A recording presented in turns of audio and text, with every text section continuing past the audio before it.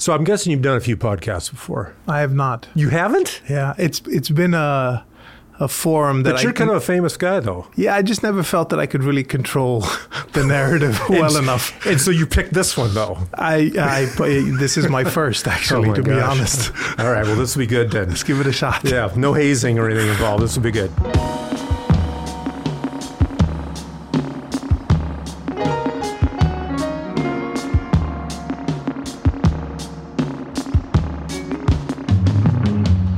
Hey everybody, welcome to another episode of the Nordy Pod. I'm Pete Nordstrom, president of Nordstrom, and your host for this podcast. Join me as I take you on an honest, authentic journey through our company and introduce you to many of the fascinating people in my life, one episode at a time.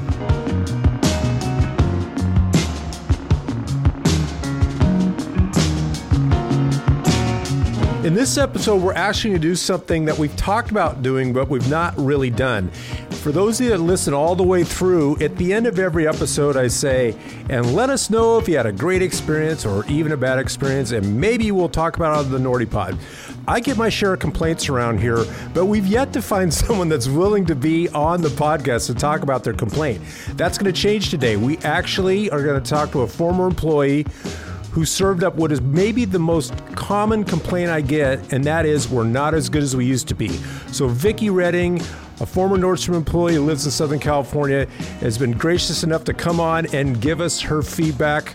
I think you're going to be interested to see how that goes. I'm hearing it from so many people, friends, family. They're saying what's happening, where Nordstrom is walking away from service. But before that, I'm really excited to have on the Nordy Pod Ben Gorham, and Ben is the founder of BYREDO, which is a luxury brand that mostly sells fragrances and beauty products, but it's founded in 2006 and really a great brand here at Nordstrom. So Ben, thanks so much for being on the podcast. Thank you for having me.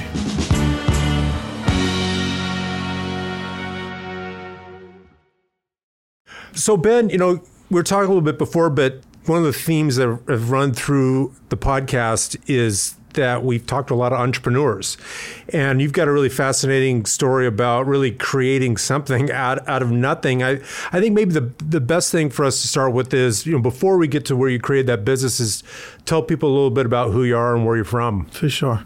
I was born in Sweden, lived the first 11, 12 years there to an Indian mother and a Canadian father. And I grew up with my mother and my sister in Sweden until age 12, and then I moved to Canada. And my first life, as I like to refer to it as, I was an athlete, completely dedicated to basketball. So from the age of 7 until, my early 20s, it was really all I did and all I focused on.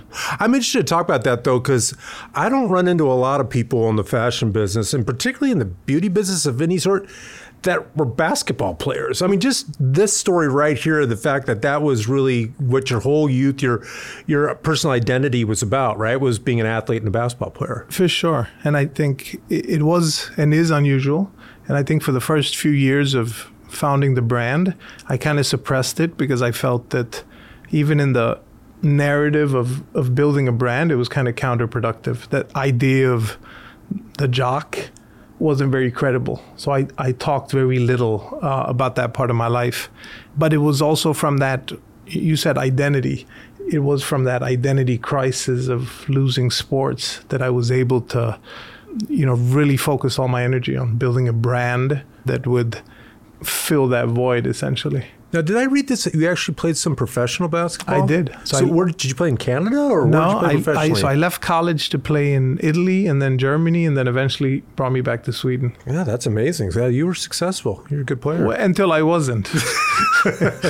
Yes, I know how that goes. It was a big, we talked about this with other people for the podcast about when you're a teenager and you find your tribe and how you self-identify. And for me, you're a tall guy too. Every time I met anybody, they said, well, are you a basketball player? Because I'm tall. And I like basketball. So that was kind of my identity. That's what I liked. That's what I did. And if you'd asked me at 13 years old what I was going to do when I was going to grow up, I wanted to be a basketball player, which seemed like a realistic dream when I was 13, not so much when I was like 18, 19, or 20 for sure. So that was your dream though, right? You thought you were going to be a professional basketball player, and you did. For sure. But I think the reality crept up quick with not being able to continue. And, to your point with sports, it always ends. Was there an injury thing, or did you just kind of realize, look, I've kind of gone as far as I can go? No, well, the truth was I never really got to the getting paid part, at least not properly, because I needed a European passport. And being born in Sweden, my assumption was that I could get one. And I learned quickly that Sweden didn't have birthright. So I spent 3 years floating around with teams in Europe, not being able to essentially sign the contracts that made me the big money. And it was in that kind of realization that I had to assess the likelihood of getting one in my mid-20s and what that would mean for the longevity of a career. So it's probably as devastating as an injury, but it was harder to accept because it was such a technical issue that I had no control over. At that point in my life, I started considering what else I could do. And I think I enrolled in the Stockholm Art School at that point when I couldn't continue playing basketball, just in some type of creative exploration, and got a degree in fine arts. And that's where my kind of creative journey began somehow. So when you were young, obviously you were good at sports. Did you have a creative side to you? Was this something that was always part of you, or? Creatively, I think, if you ask my mother, she'll tell you that I was always creative.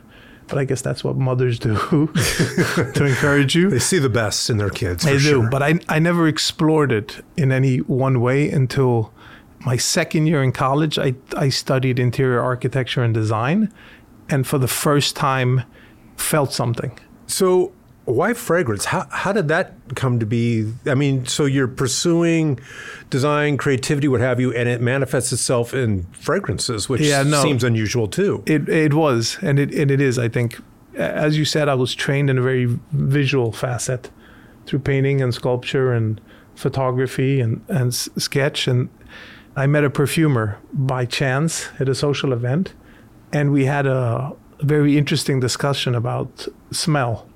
And how I connected smell to memory. And this kind of thought stayed with me. And I eventually contacted this perfumer and asked him to help me with a creative project, which was simply translating specific memories into smells. That interest grew into, an obsession. And I think at that point I decided that I could either be an artist and be poor, or create this commercial vehicle and this brand. And in my mind, the brand could be so much more because I had lost sports and all the aspirations and ambitions that came with that, even, as a lifestyle. I grew up with my mother and sister, quite poor and quite simple. I was very focused on sport being the vehicle for me to create a comfortable life for myself and my family. And now this company and this brand, could fulfill a part of that. So you're talking about coming from humble beginnings, what have you.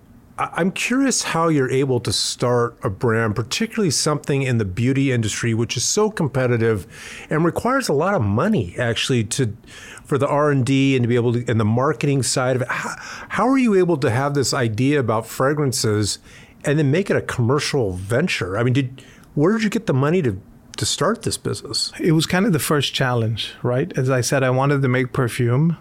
At the time, fragrance manufacturing was a very industrialized process, required, yes, the capital, but also large minimums. And candles was a category that I could make myself. So I actually started in my kitchen making fragrance candles with the help of this perfumer, just to be able to raise enough capital to develop and launch the fragrances.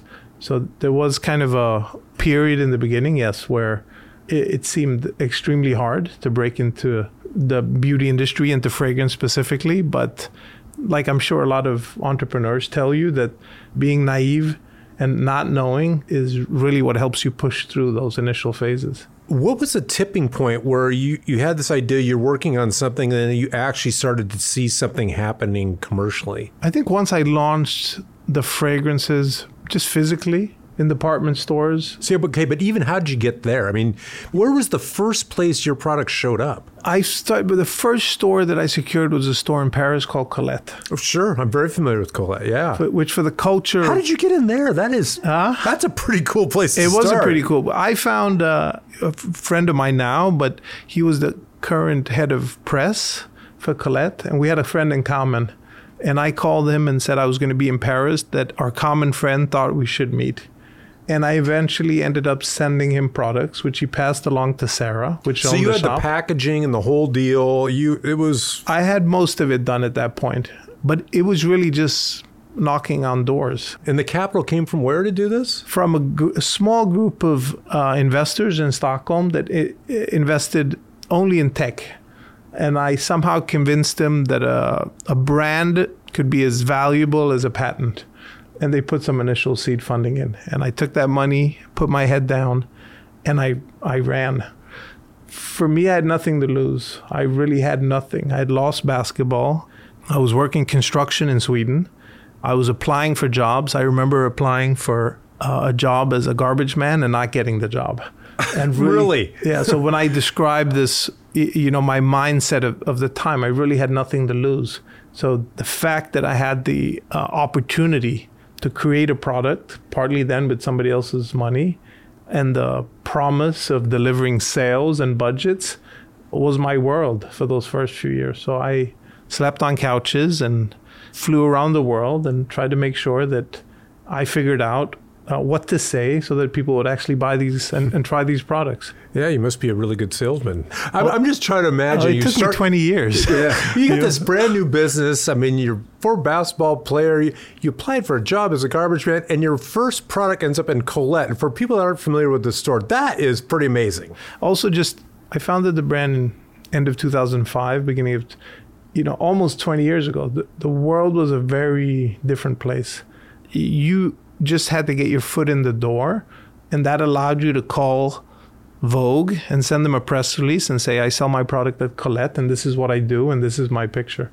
And that would... It was as simple as that. Wow. I make it sound maybe a little bit more simple than it was, but I think this is prior to social media, before the boom of e-com, and physical retail was how we experienced products. So Ben, I'm curious about just the creative process and how that worked. I mean, you started out with some ideas about fragrance and what have you, but I mean, to be successful in this business, you have to keep applying innovation and creativity to it. Talk a little bit about your creative process and what you've learned since you very first began.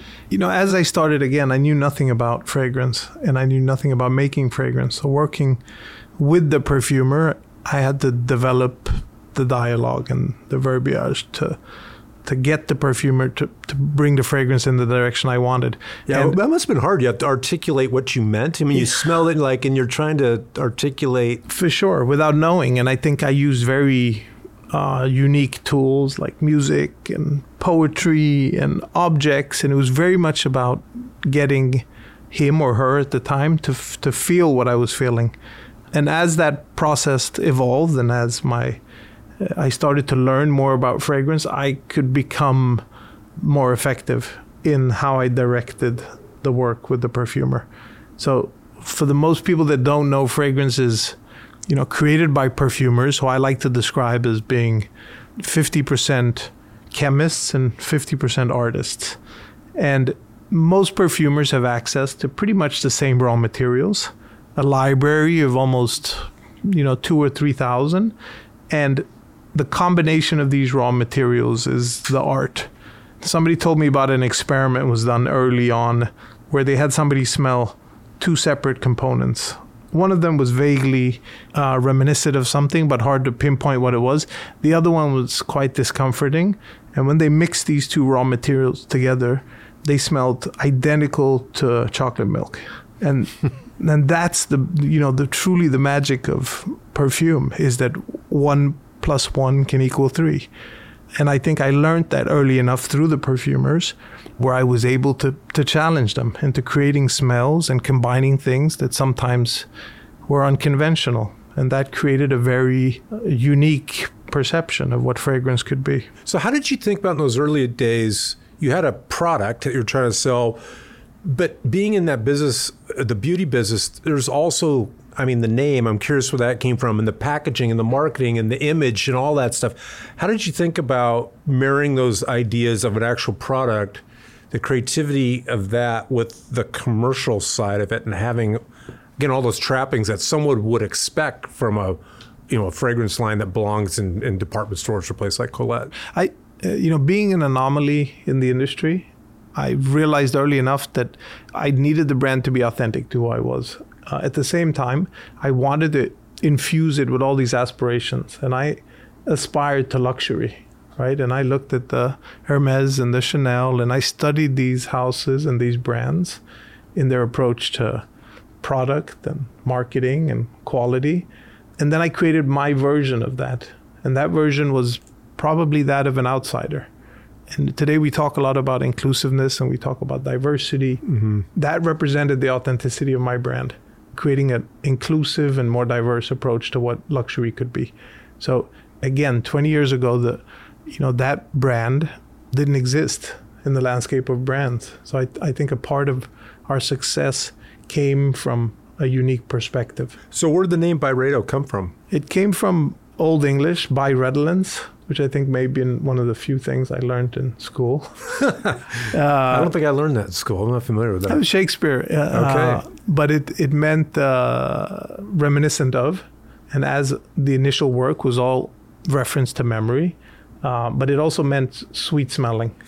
All right, so I got to ask this because I read it, and I don't know if it's true. Is it true that you actually don't wear fragrances? I mean, you maybe wouldn't want to admit that. Maybe I shouldn't ask you that. It used to be true. And then I fell in love with one of our fragrances called Palermo, which they've been trying to discontinue for the last 5 years. Why is that? Why are they? Because it doesn't sell? I'm the only one who buys it. Yeah. Okay. So it's, but yeah, every now and then, for many years, I didn't wear fragrance for practical reasons because I was constantly working on new ones. So, going to work and being neutral in that sense to try new fragrances was important. But also historically, I was never that guy in high school that wore fragrance. It was just not part of the way I grew up.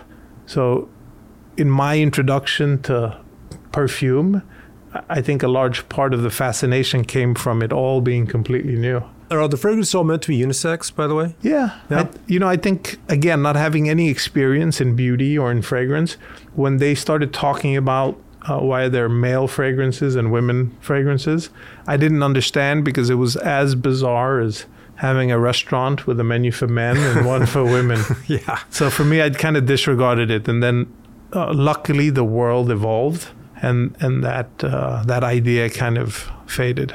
Okay, you started doing business there in France. That must have gone well, I guess, at Colette. I mean, you must have gotten a fair amount of editorial. Did that create a launching opportunity for you to be able to sell in to department stores, outside of Europe and be able to come over to America? How did that happen? It was that. I felt like Colette represented kind of the upper echelon of what culture and luxury was at that time.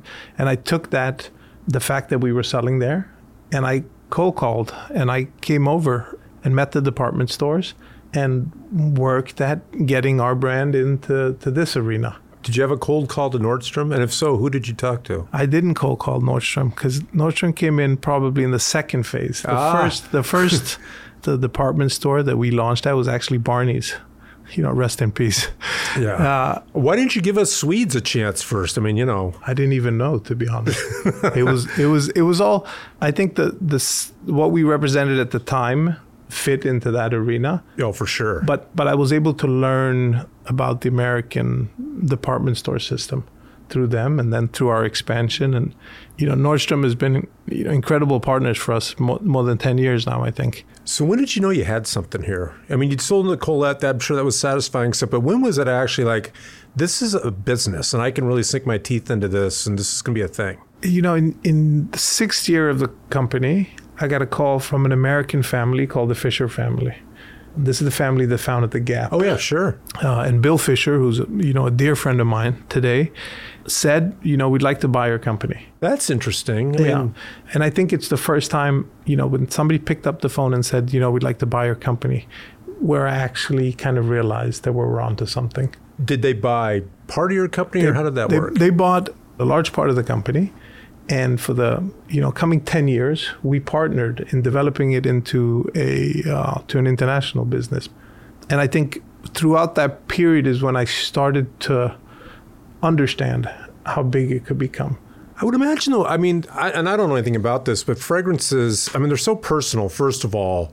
But I would imagine that there's a different sensibility around fragrances by geography and country to country. Like what seems familiar and appealing to someone in the Far East might be different than it is in Europe. Is that true, or is like good is good everywhere and everyone likes partly the same things? There was some cultural variance, essentially. Most of them tied to historic references, like fragrance in Japan was associated with geishas. So there was a taboo connected to wearing fragrance. Fragrance in Sweden was considered something out of the norm, and the whole idea was to not stick out. So Sweden was oddly enough, when I started the company, was one of the worst penetration in terms of fragrance per market. Oh, really? Also odd. And so, my family's from India. I believe that the palate, in terms of spices and food and gastronomy is wide, and Southeast Asians have a wider appreciation for certain types of smells. But with all that said, when I look at the global data, there are more common denominators than uncommon. We'll see the same fragrance as a bestseller in the US, also in Korea, also in Dubai.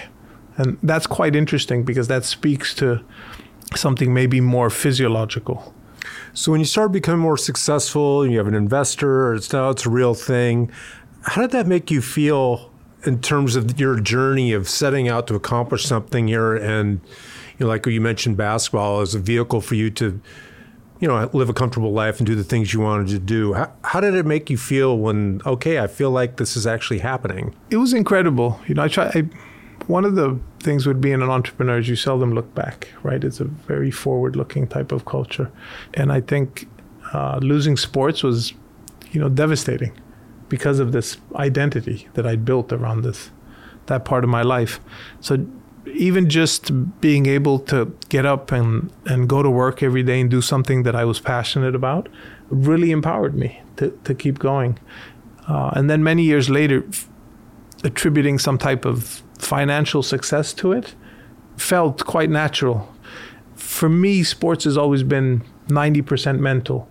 And a part of that is you always have to believe that the ball's going to go in. You always have to believe that you're going to win the game.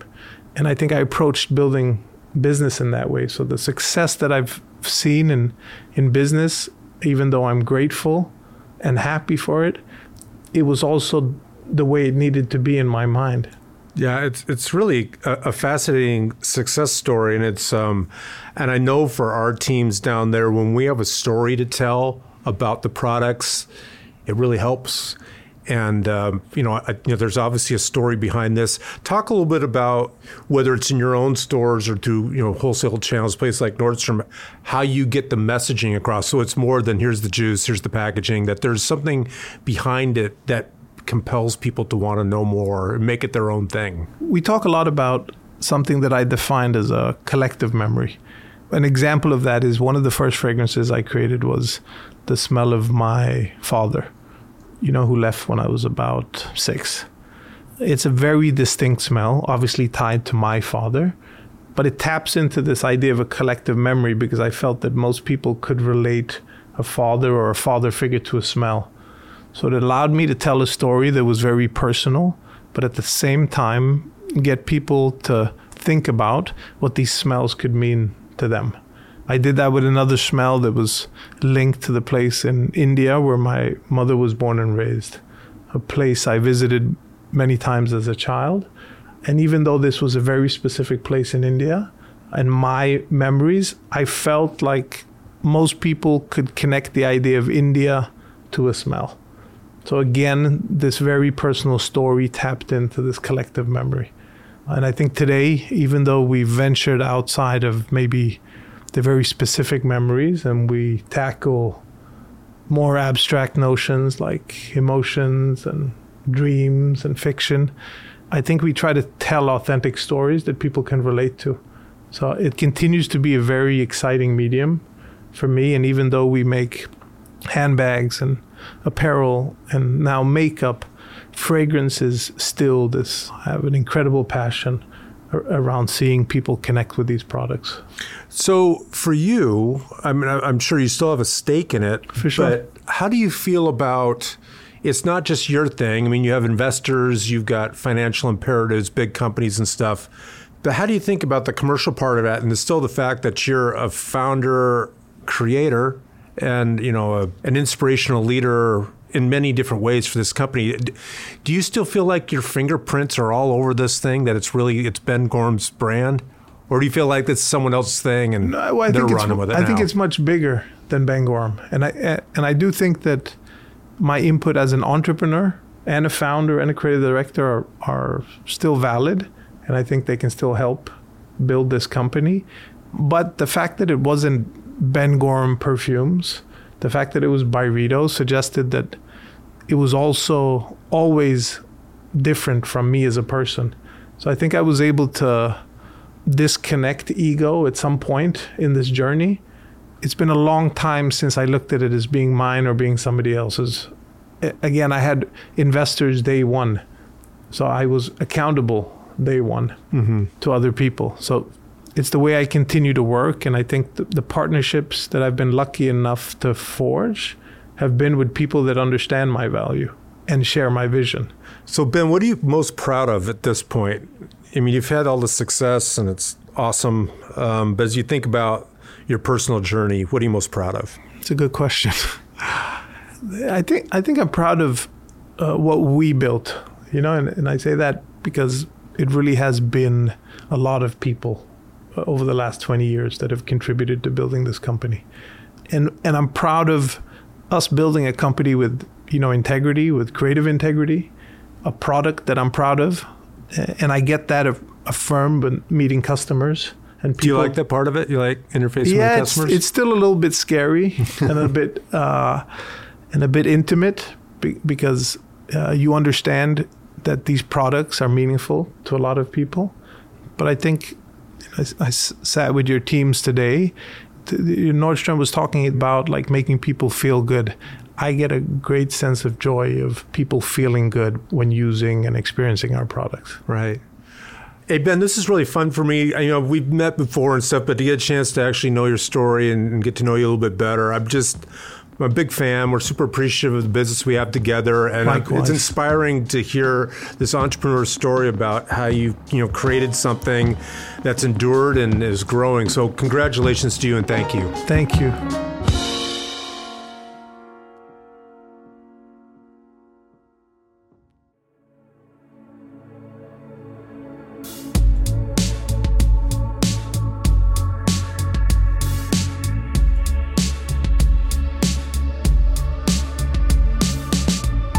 Okay, today we're going to do something that we always talk about doing, but we rarely do. At the end of every episode that we have, we say, please give us a call or shoot us an email if you've got a customer service story, good service or bad service. And I don't know that we've ever actually had someone talk about bad service. We've had a lot of nice things. And it's not that we always get nice things. We get our share of things that we're not doing well. But something really got my attention a while back. There's a forum on Facebook that's called Nordstrom Friends. And then there was this big string about, Nordstrom's kind of lost its way and it's not going well. And the thing that kind of grabbed me though is there were a few people in there that I actually know, that I've worked with. So these are not anonymous people out there just taking a shot. And there was a big back and forth in this Nordstrom community, people talking about it. So I actually responded and said, look, I'm reading this, I'm watching this, and it makes me feel bad that there's been bad experiences from our Nordstrom family of, ex-employees, what have you. If anyone's got something to say about it, I'd love to talk to anybody directly. And someone took me up on that. So today we're welcoming to the Nordy Pod, Vicki Redding. So Vicki, thanks so much for being on this. Absolutely.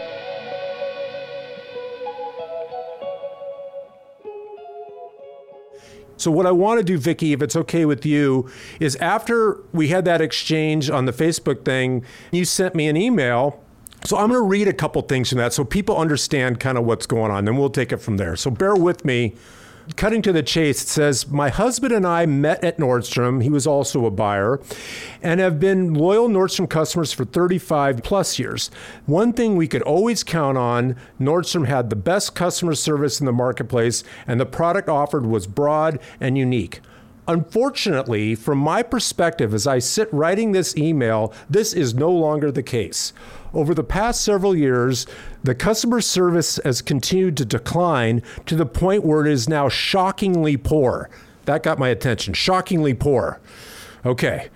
I would challenge you to go incognito, walk the floors, get a true read of how customers are being treated. I would also add, in many departments, it's hard to recognize a salesperson versus a customer.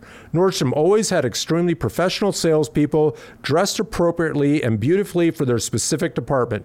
Today, it seems there is no dress code and anything goes. In closing, I want to stress how much my husband and I, family members, love Nordstrom, and then it trails off from there.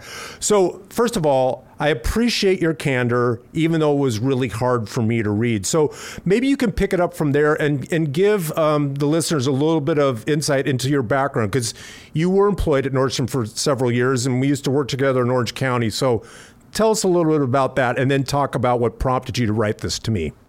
So I was at Nordstrom from probably 83 until 92. I went in as a salesperson and worked my way up to a buyer. So I have a lot of love for Nordstrom and deep roots. And I always say I wouldn't be where I was today in my career without Nordstrom being my foundation. To add to that, my daughter worked at Nordstrom. Both of my brother-in-laws worked at Nordstrom. My nieces worked at Nordstrom. So you can see where we're going. Our whole family has always shopped at Nordstrom. And it just seems like over the last several years, that mentality of greeting the customer, asking what the customer's looking for, how can you service the customer, that's gone away. I can give you just a couple of examples that had recently happened to me. I have been a long-time La Mer customer, and I ran out of my face cleanser. So I go to Mission Viejo, go to the La Mer counter. I need cleanser. We're out of cleanser. Okay. Do you know when you're getting it in? Nope. I have no idea. So I left. Yeah, that's not a very good response. I don't blame you for leaving. Okay, keep going. I drove to South Coast Plaza. I'm like, okay, they have to have cleanser. Go to the La Mer counter. Sorry, we're out of cleanser, and I'm not sure when we're getting it in. No, like, let me take your name and number. Let me call you. There was nothing, just we're out of this cleanser.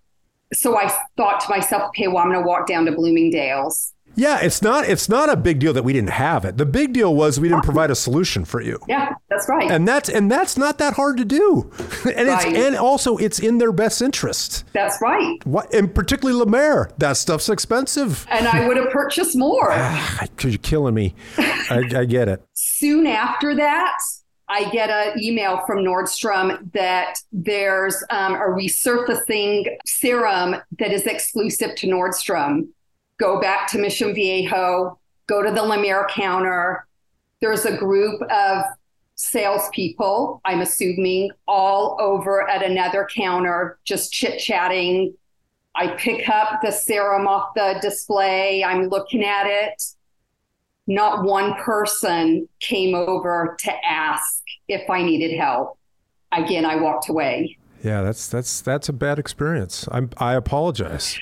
And for me, I remember we had our personal books, right? We had our repeat customers, what they wanted. You know, if we didn't have what they were looking for, we would take note. And if, we'd ask the buyer, are we getting this in? Or, do personal books still exist? Yeah, they do, but they exist online because you can imagine the privacy issues of people writing down customers' credit cards on a piece of paper and then putting it in a shelf at the store. But I mean, to your point, I mean, because you've sold, it's not always easy to do that. The easy thing to do is grab a pen and write something down, right? Yeah.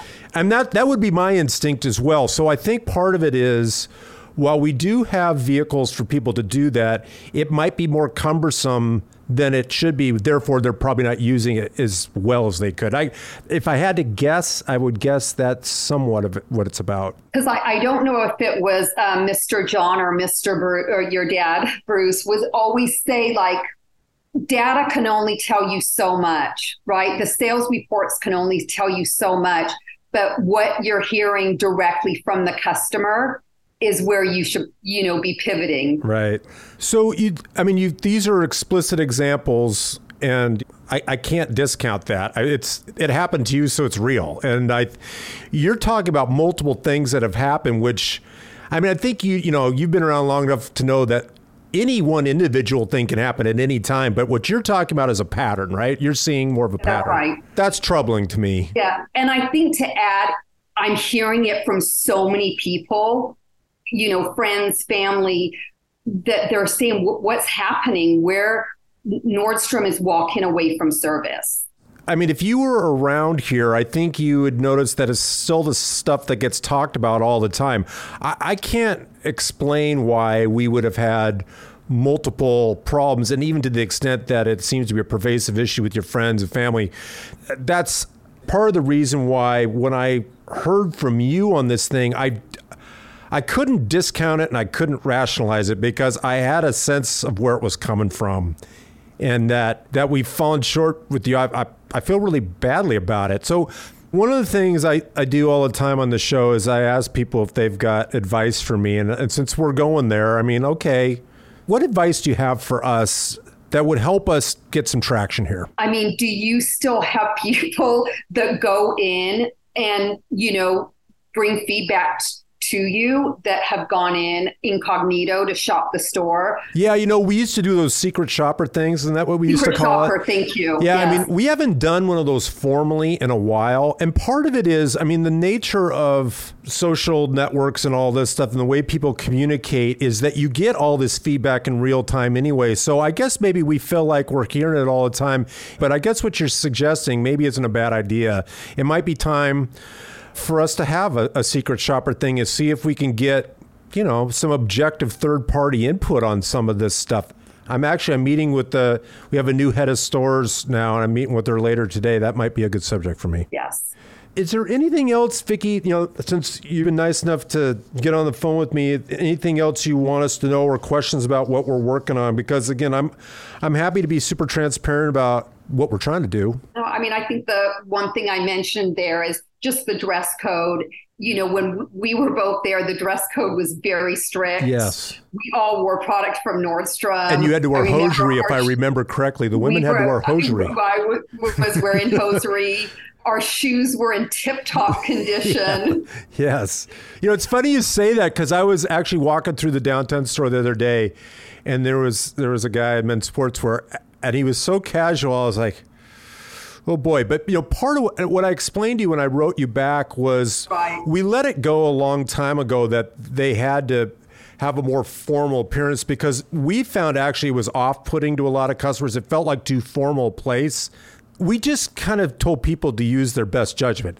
It doesn't mean their personal best judgment was good judgment, though. Some people might have taken that too far. So that you mentioned this, I actually talked to, it was one of our regional managers recently that said, we got to start holding attention a little bit more on what people are wearing to work, because it's too much. So you'll like this. This happened to me today, Vicki. I came walking into work and through the employee entrance, and we have a person that works the door, and she was wearing a Gap sweatshirt. And this is 7:30 in the morning. I come walking in. There's a person wearing a Gap sweatshirt. Let me in the door. And I get upstairs. The first person I see is my cousin, Jamie. I said, did you see the person in the Gap sweatshirt? He's like, yeah, I can't believe it. He blew a gasket. And then I saw Eric 10 minutes later. Did you see the person wearing a... He's like, I can't believe it. So just so you know, the DNA is still strong on this stuff. We were like, oh my God. So I appreciate your point of view that there should be a certain standard of professionalism, and that doesn't always translate perfectly to what someone wears, but it certainly should be in the way they present themselves to customers, right? In terms of how they engage with customers. And that's a super, I think, constructive reminder to us too. So, I mean, just creating some guardrails for a dress code, right? Yeah, it may not include hosiery or wearing ties like we were doing, but yes. But yes. Anyway, it stings when I read stuff like this, and particularly if there's ever any indication that perhaps people like Eric and I we're too far removed from what's going on, so we don't know what's going on. You know, what we really count on at the end of the day are all these people out there, all the different managers that we have, that they feel like it's about them and they have skin in the game and they're accountable for it. It's not like, well, I guess these Nordstrom guys want us to do something. Maybe I'll do it. Maybe I won't. If you remember back when you were a department manager and stuff, think about what made you successful was the fact that you probably felt like it was your thing, right? You had skin in the game. 100%. I felt like it was my own business. Yeah. And I think ultimately the more that we can transfer that accountability, because empowerment's awesome, but it doesn't mean anything if you don't have accountability with it, right? So you need both. And I think it's a humbling reminder to me that we have to continue to beat the drum about what it means to be like a store manager, department manager, and that, you're accountable for what's happening, the experience that's happening for customers in the store. And if we disappoint anyone, that's one too many. So, I mean, these are easy things to say. They're hard to do, but it doesn't change the fact that we still need to try to do them. Agree. The last thing is, I hope the fact that you cared enough to let us know means you care enough not to give up on us entirely. So I hope you give us another chance. Don't give up on us. We can do better and we will do better. And you tell your friends or any of these other folks that are weighing in about it, they got something to say, I'm happy to hear it. Well, thank you. I so appreciate you hearing me out and allowing me to speak about this.